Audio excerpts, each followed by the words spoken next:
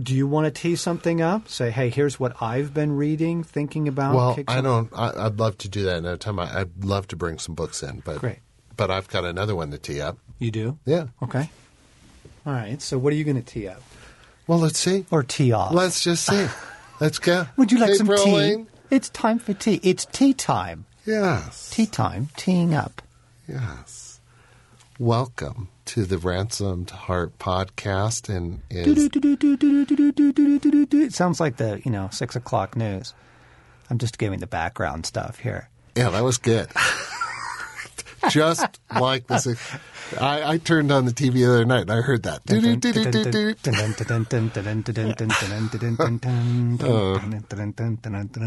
Another unrehearsed, unscripted time where we sit down, John Eldridge and myself, Craig McConnell, and throw out a topic that hitherto, for notwithstanding, hasn't been discussed or mentioned. So, John, here's the thought I have that I'd love to share a little input on and get your reaction to. You and I went fishing, and I was astonished as we were fishing at the number of fish you could see in the river that I couldn't see. I mean, I had the polarized glasses on like you. I'm standing in the river, and if anything, I'm taller, which gives me a better angle.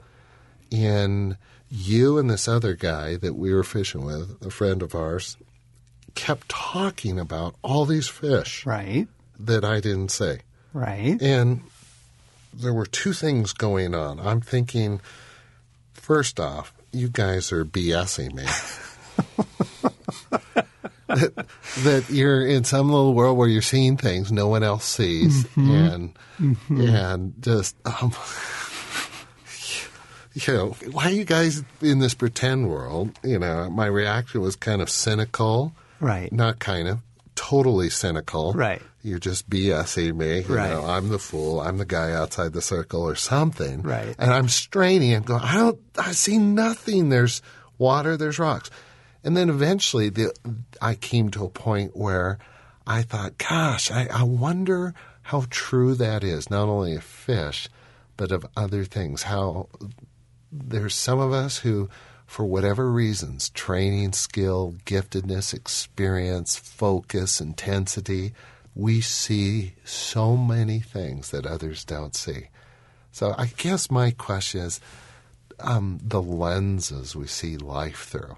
And how those lenses either block out or bring clarity to how we view and interpret and live our life. And how for some of us, not having a lens or our lens is a little foggy, how cynical we can be. I want to throw that on the table. That's huge. That's huge. One, you're going to catch a whole lot less fish, gang. And that's the fishing hour with Ransomed Heart.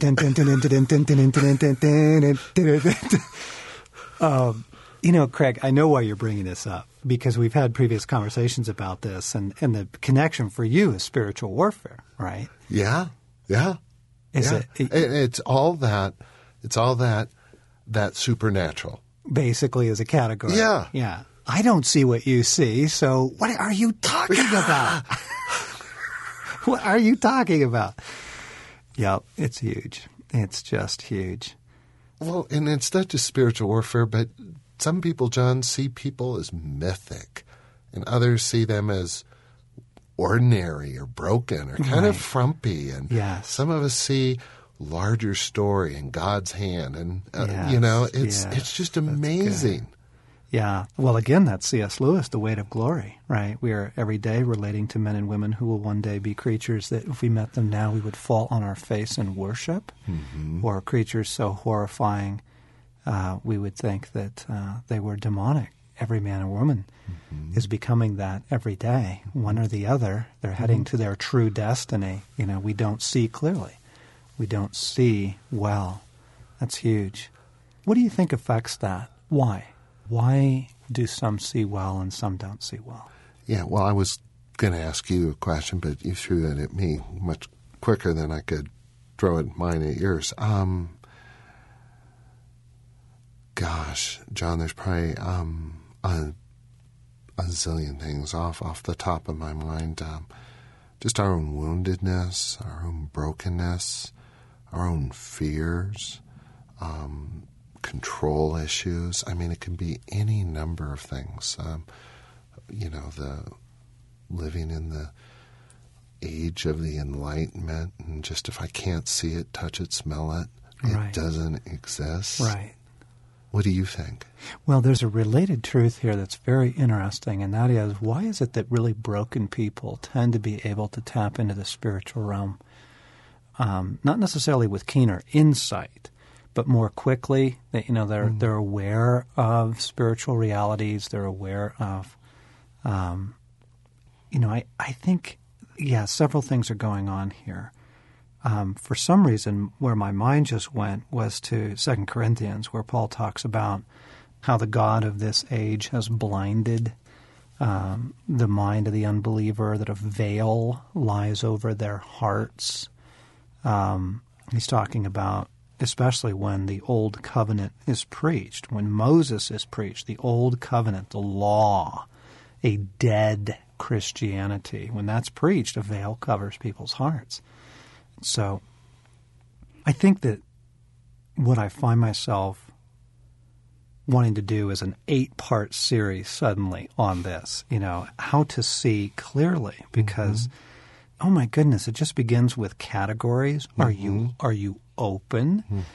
Are you open to the fact that you may not see accurately?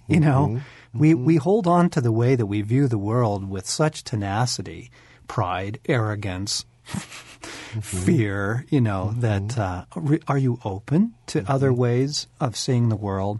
Because I have this reaction when I get around people who are, for lack of a better description, more spiritual than me. And by that, what I usually mean is more gifted in the supernatural than I am. People who tend to see things very quickly in the spiritual realm. They can name things. They have an immediate sense of what God's up to, that sort of thing.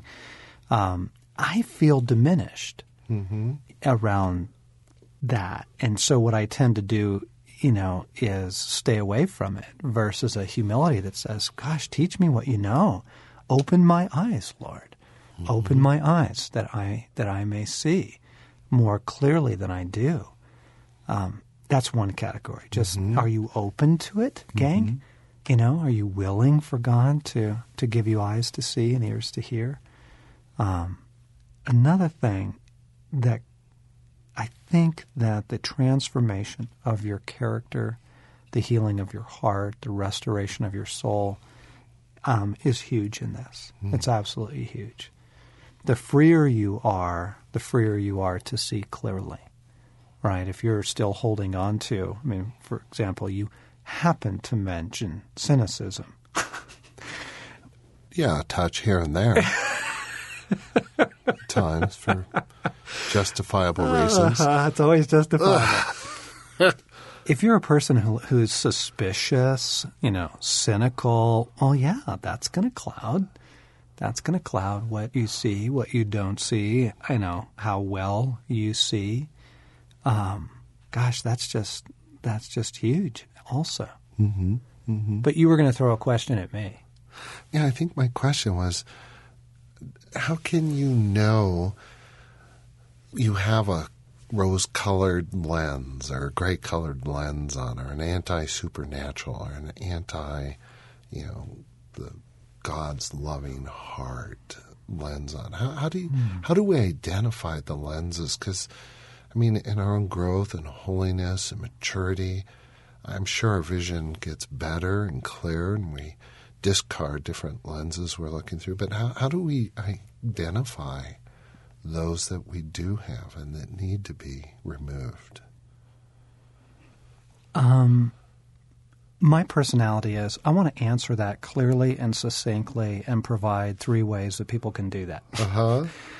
But you know what? I just I find myself struck by something that John says in 1 John. He says, children, you have the Spirit of God. Yeah. You have the Spirit of God. And And then he warns against many Antichrist spirits have gone out into the world, and he calls them the spirit of falsehood. He says, you have the spirit of truth and the spirit of falsehoods out there. I think it begins with, God, give me your spirit. That's so good. Mm-hmm. Give me your spirit. Give me eyes to see. Show me the blinders that I actually am wearing towards people, life, you, God, towards the spiritual, the supernatural world, whatever these different categories are, Lord, take the blinders away. I don't want to be like Saul with scales over my eyes. I want to be like Paul with the scales falling away from my eyes. Lord, what are those? Show those to me. Inner woundedness, bitterness, resentment? Is it a fear of the supernatural? I mean, these different categories. We're not just talking about the ability to see supernaturally, but the ability to see people and read them well, the ability to see what God's doing in a situation and read that well, the ability to simply see the world.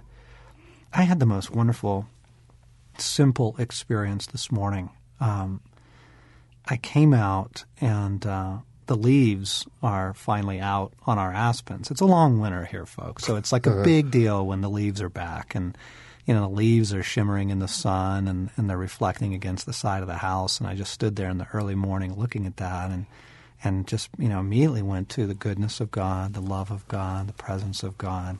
That I think our experience of nature ought to draw us to God like that all the time. That God is continually revealing himself through the natural world. And what is it saying? What is it speaking of? And again, that's an openness and an ability to see. Yeah. And people who, in sadness, say, gosh, I just don't experience the presence of God much. He doesn't seem to speak to me much. I want to go, oh, he's all around. He's speaking all the time. Lord, remove the blinders. Right, remove the scales from my eyes. Give me eyes to see and ears to hear. Yeah. What I love about that, John, is just that, once again, that conversational intimacy with God, assuming you have that. And if you don't, there's an indication there's some lenses on. But to just simply ask God in that humility, expose and remove any lenses, any biases. It's almost like if my life isn't characterized, I don't know that I'm saying this right, but if my life isn't characterized by just the sheer joy of the presence of God in loving others, there's something blocking my vision of life. Yeah.